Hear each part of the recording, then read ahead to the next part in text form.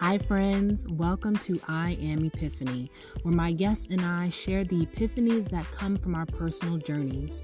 You will get to hear my thoughts on a wide range of topics, from pop culture to social justice issues to simply navigating life as a Black millennial. I am your creator and host, author and speaker Bethanee Epiphany, and it is my pleasure to welcome you back. What up, folks? You're getting a little Juneteenth podcast surprise.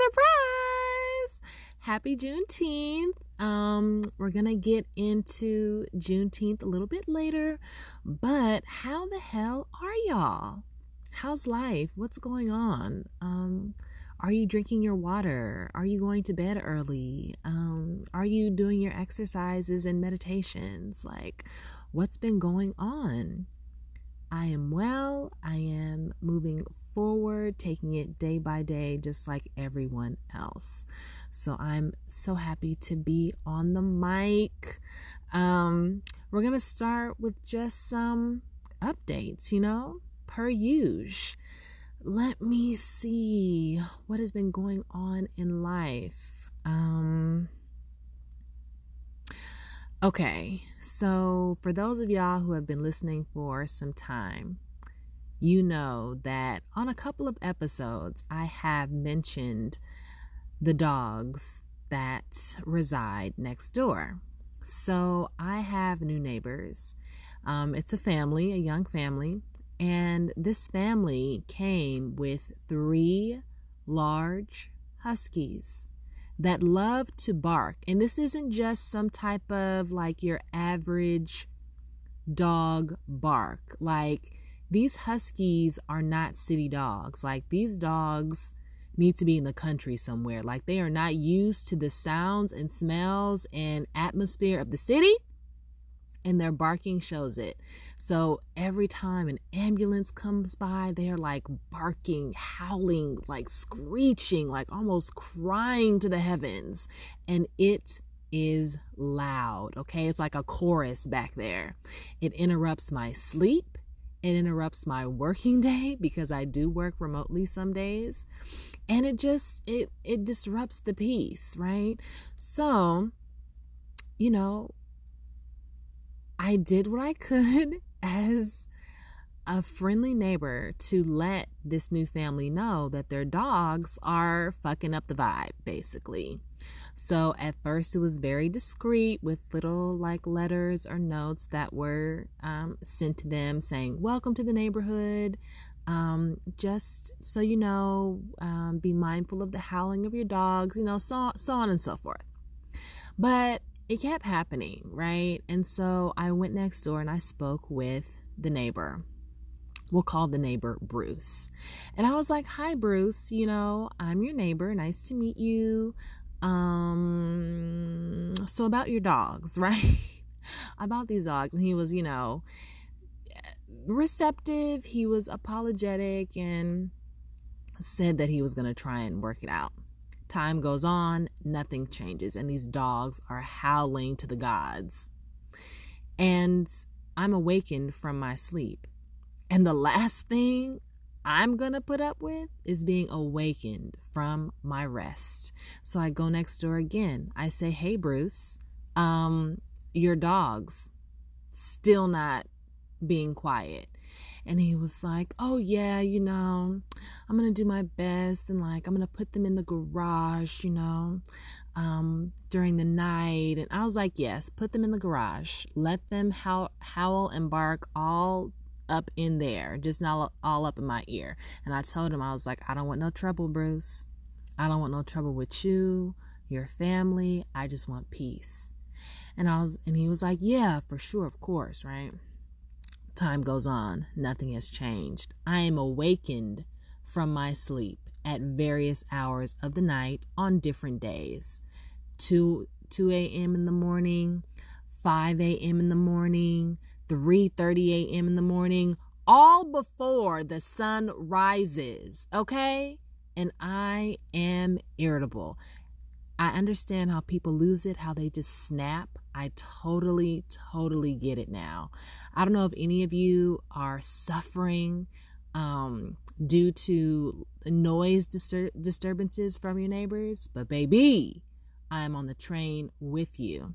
And I said, oh, hell no. So I get up, go next door. It's probably 8 o'clock in the morning. I say, Bruce, I said, I'm trying to sleep. I'm like, your dogs are up here howling and barking. I said, you need to do something about this. And he was getting frustrated. He was like, they're dogs and they're going to do what dogs do, blah, blah, blah. And I was like, dogs are going to be dogs. They're going to bark. I get that. But I want you to abide by your word and put these dogs in the garage like you said. I said, and I'm not the only neighbor who's having issues with your dogs. He's like, well, you're the only one that's come up and approached us. You know what I'm saying? And I'm like, taking deep breaths in between my comments because I'm trying to stay on track with what I came over there to do. And I tell him, I was like, you can go and ask the neighbors next door if you want to, or across the street, or down the street. I was like, I'm not the only neighbor who's having issues with your dogs. I said, all I want is peace, and all I want to do is be able to go to sleep. And he was talking and blah, blah, blah. And he was like, you're losing sleep right now just talking to me. And I was like, I would have been losing sleep either way because your dogs are barking. And then the dog started howling and barking right in the middle of our conversation. I was like, thank you, God. Thank you, universe. Because now you can hear what I'm dealing with, even though he could hear it all the while. He knew them dogs was tearing up. And he was like, yeah, you're losing sleep while you're over here talking to me. And I can only do what I can do and blah, blah, blah. And I told him again, I said, I don't want no problems, oops, put his real name out there. Woo. I was like, I don't want no problems, Bruce. I do not want any issues. I said, all I want is peace. And I want to be able to go to sleep, right? So that was the last time I went over there. Since then, the dogs, they bark, but they haven't been barking in the way that they used to. I'm thinking they got some type of sound system, a dog barking silencer or something. Because it hasn't been as bad. And, I called the cops on them, okay? I called and I made a noise complaint. And I was about to file a criminal complaint. I sure was. Because at the end of the day, the dogs should not come before, the peace of the neighborhood. I'm sorry. But I was talking to my friend who is a cop, and he told me what I should do. So he's like, you can file this, criminal complaint, and that way they have to address it. Because I was calling the cops. I was like, yeah, I'm calling for a noise disturbance, and they wouldn't do anything. So by filing an actual report, they would have to come and do something about it. But I'm giving it some time. We'll see how it goes. Because I don't want to have to take it to the next level, but I will, okay? Because I will not lose sleep over some dogs. Sorry. So those are the dog updates. My car update. So I shared in the previous episode that my car was actually stolen. So it's been a month, and I received a call last week from the police department saying that they found my car. And I'm like, oh my God, they found my car. So I go down to the police department, fill out the paperwork. And I'm like, where did y'all find my car? And basically they found my car in the same city where I'm currently located. And that really, really annoyed me. Because I'm like, I'm going through all this hassle, this stress, and y'all didn't go anywhere with this car. At least let them find the car in Vegas. At least chop up the car and sell the parts. Do something. This lets me know that you literally had nothing better to do. You had nothing better to do. You decided to take my car for a nice little joyride, leave it on a local street, and peace out. And I'm dealing with all the aftermath of everything. So I was annoyed. So I go to the tow yard. I see my baby, and she's on the outside. She looks fine. I don't see any damage, but I still have to take it to the insurance has to take my car to their mechanic to see if any repairs need to be done.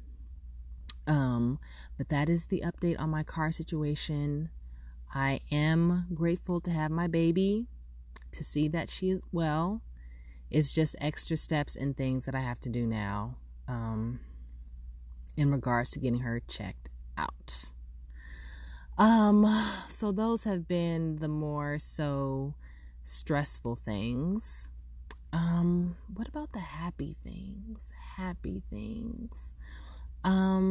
My locks are flourishing, I have 113 locks. I am 8 months in the game, baby, and I'm striding forward, I'm healthy and alive. I am focusing on like a small little book that I want to publish in the fall. So I have to prepare for that. But other than, those few stressful things, I still am blessed, and I'm walking with a lot of gratitude. And I'm good. And I had a really good Juneteenth. And we're going to get into Juneteenth right after this break.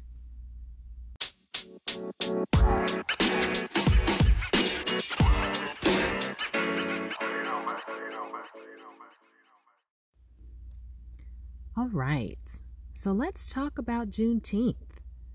For those who don't know, Juneteenth is an annual commemoration of the end of slavery in the United States after the Civil War. On June 19th, 1865, a couple of months after the Confederate General Robert E. Lee surrendered, a Union general by the name of Gordon Granger arrived in Galveston, Texas, to inform enslaved African Americans of their freedom and that the Civil War had ended. The general's announcement put into effect the Emancipation Proclamation, which had been issued nearly maybe 2.5 years earlier, on January 1st, 1863, by President Abraham Lincoln. So President Biden signed legislation that made Juneteenth a federal holiday. And so interest in the day was renewed during the summer of 2020, after the nationwide protests that followed the police killings of Black Americans, including Breonna Taylor and, of course, George Floyd. And there has been a noticeable increase in Juneteenth across the U.S. for the past, couple of years. And I celebrated well. Okay.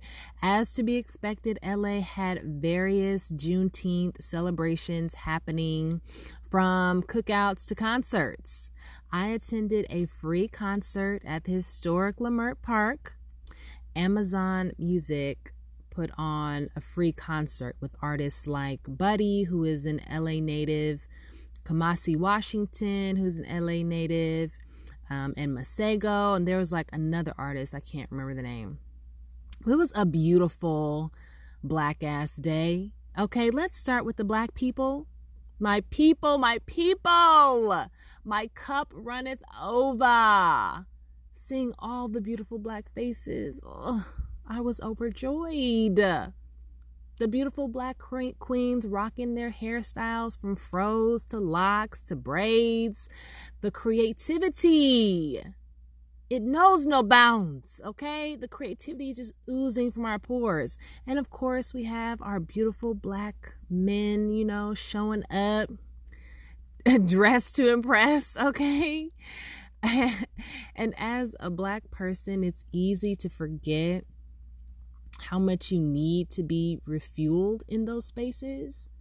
Like when you're on the go, living day to day and working, surviving, moving at a fast pace, and then you come into a community space.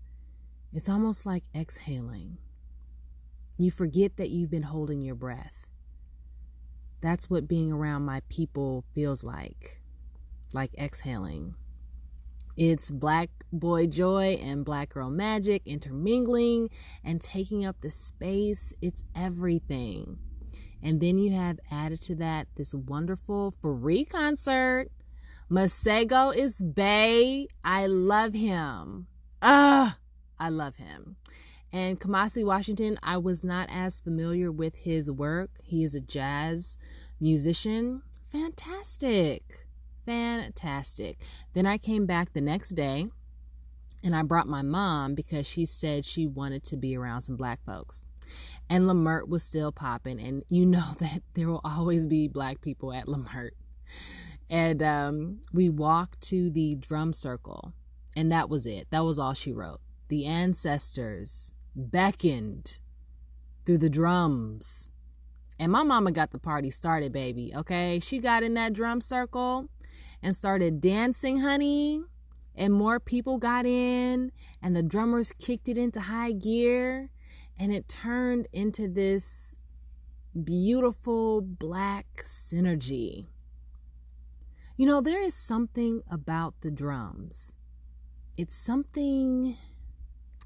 taps into something that is so innate, something that's so visceral that the mind can't touch.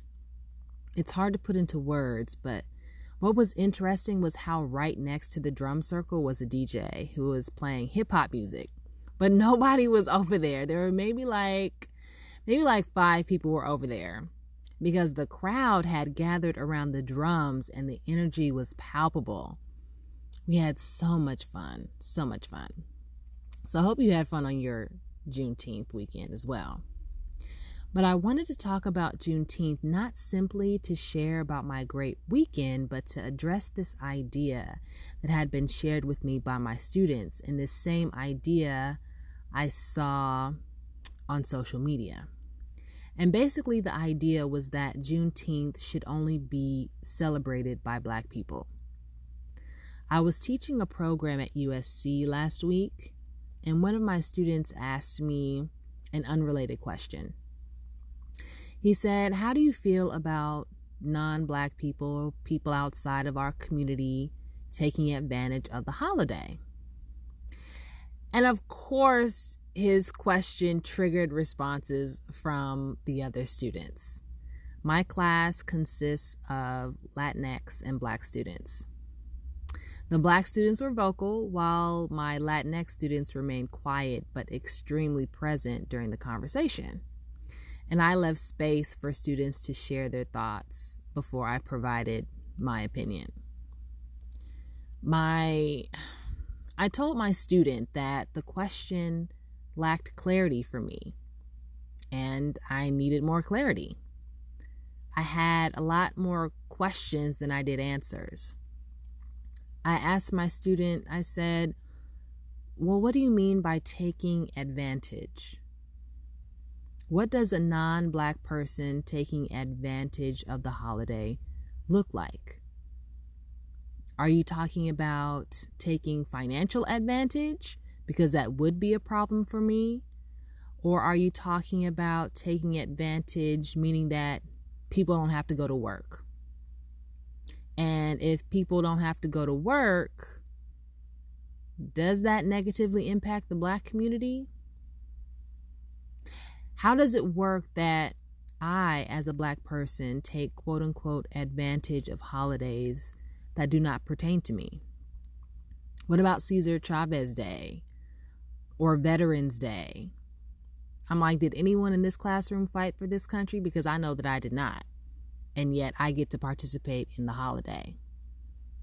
And what does taking advantage of the holiday look like for Black people? Will we spend time with family? Are we going to be educating ourselves on Black history during this day? Will we be buying things from only Black businesses, which wouldn't happen? or buying into a capitalist society that upholds white supremacy? Like, what do you mean by Black? What if I'm a first-generation Nigerian and my family has no historical connection to slavery? Would I be able to participate in the holiday? There are a lot of questions that my students couldn't answer. And I told my students that the intention, execution, and the impact of such a decision was not clear at all, and therefore I could not support this idea. To ban people from participating in a holiday does what for Black people? How does that benefit us at all? This idea of Juneteenth only being celebrated by Black people comes from a painful past and a desire to have something that is just ours, something that cannot be tainted or exploited or stolen by anyone else. And that feeling is absolutely valid. And there are spaces and groups that are just for us. But we're talking about a holiday. And let's face it, a lot of POC groups are ignorant about Juneteenth, and so are a lot of Black people. So banning POC from a holiday that they know nothing about only breeds more ignorance to me. Inviting people from different cultural backgrounds to learn about Juneteenth and its importance cultivates more understanding. And we want people to know our history and what we've contributed and what we've sacrificed for this country, that we built this country, that Black history is American history. But if you close people out, how does that happen? I would argue that banning people, especially POC or other oppressed groups, from participating in a holiday only reinforces white supremacy because of the possibility of creating more division. One of the goals of white supremacy is power, maintaining power. And how do you maintain power? You make those who want and deserve the power fight amongst themselves. And that's exactly what we're doing. We fight amongst ourselves, thinking that one group has it better than the other, forgetting that our unity could create a dramatic shift in power. Many activists who were assassinated were killed because of their desire and their ability to unify. If you think about Black Panther Fred Hampton, who formed the Rainbow Coalition, where the focus was on unifying different cultural groups in Chicago, assassinated. What about Rudy Lozano, who helped POC occupy political positions and who focused on Black and brown unity?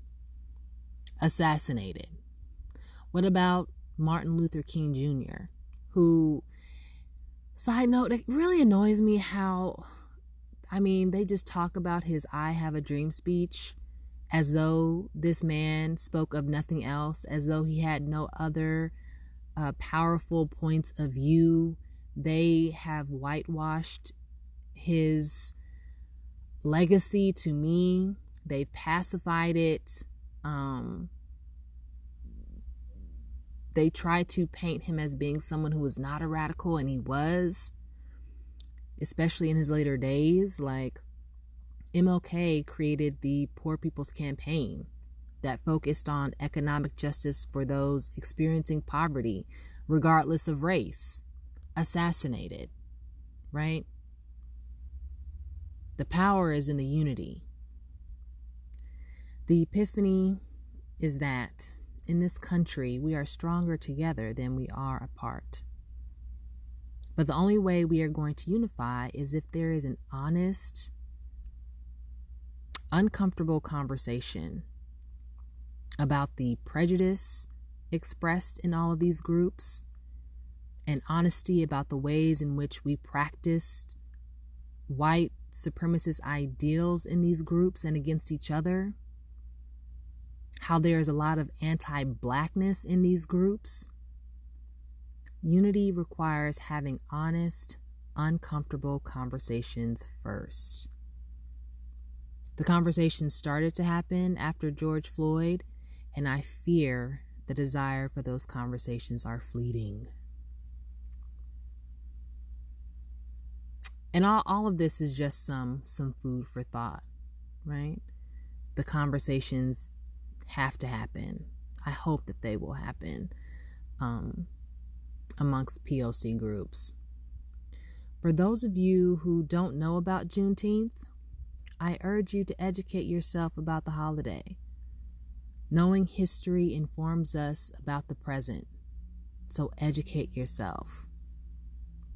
To my people, I hope you had a beautiful Juneteenth, and I hope you continue to have a beautiful Black Ass Week. Peace, y'all.